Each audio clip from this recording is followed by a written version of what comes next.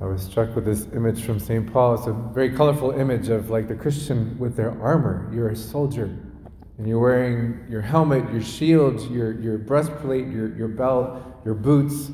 And just every little thing has to do with your faith, has to do with God, has to do with your love for Christ, your pursuit of holiness, the shield of faith, the sword of truth, the gospel itself is whatever. So all these images, and like sometimes I'm like, today we're so caught up in 1,000 things. Like for me, the faith is that little rock I carry in my pocket.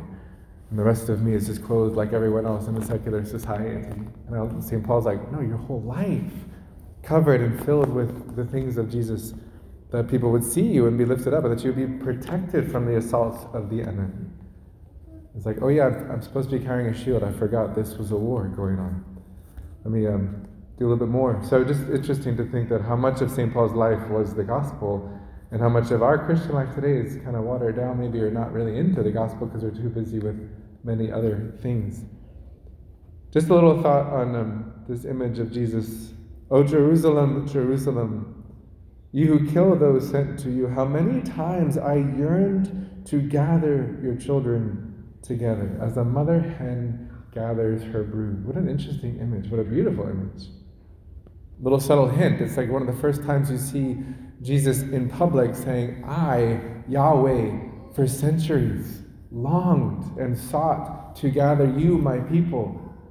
From the time of Abraham and Isaac to the time of Moses and to the prophets and Isaiah and Jeremiah, how many times I'm picturing like the voice of Jesus echoing as like God saying this. From all eternity, I have longed, yearned to gather you. Even today, you hear the voice of our Lord in our own hearts. I yearn to draw you to myself.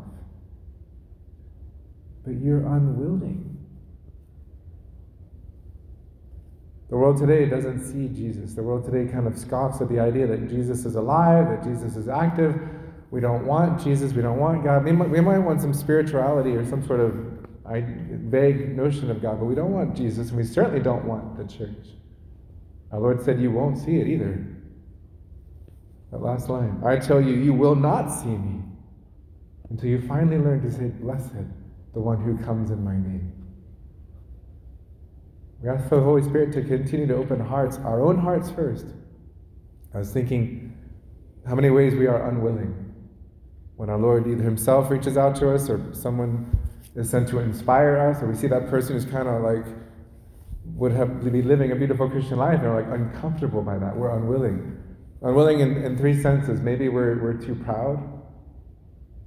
Pride that manifests itself in like, no, I'm good. I don't want to see that. And actually, I'm going to make fun of that Christian life that kind of makes me a little uncomfortable. I don't welcome that person, that family that makes me feel uncomfortable. I don't welcome it. I'm not willing. Or I'm too good. The church has nothing to give me. I don't think the church is right in even most of its teachings. I have nothing to learn from the church. I'm unwilling. Or on the other extreme of pride, that excessive unworthiness, like I'm totally unworthy and God cannot love me. God can't, I'm just a mess, a hopeless cause. Our Lord says, how much I yearn to draw you, but you were unwilling.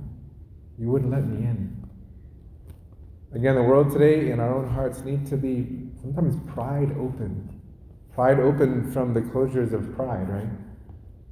We ask the Holy Spirit to really open us wide, to receive that yearning passion of God for each one of us, to be victims of his love, to be vulnerable to his love, and not quite so closed and unwilling in what we think we have going for us so well. That we would clothe our whole life in him.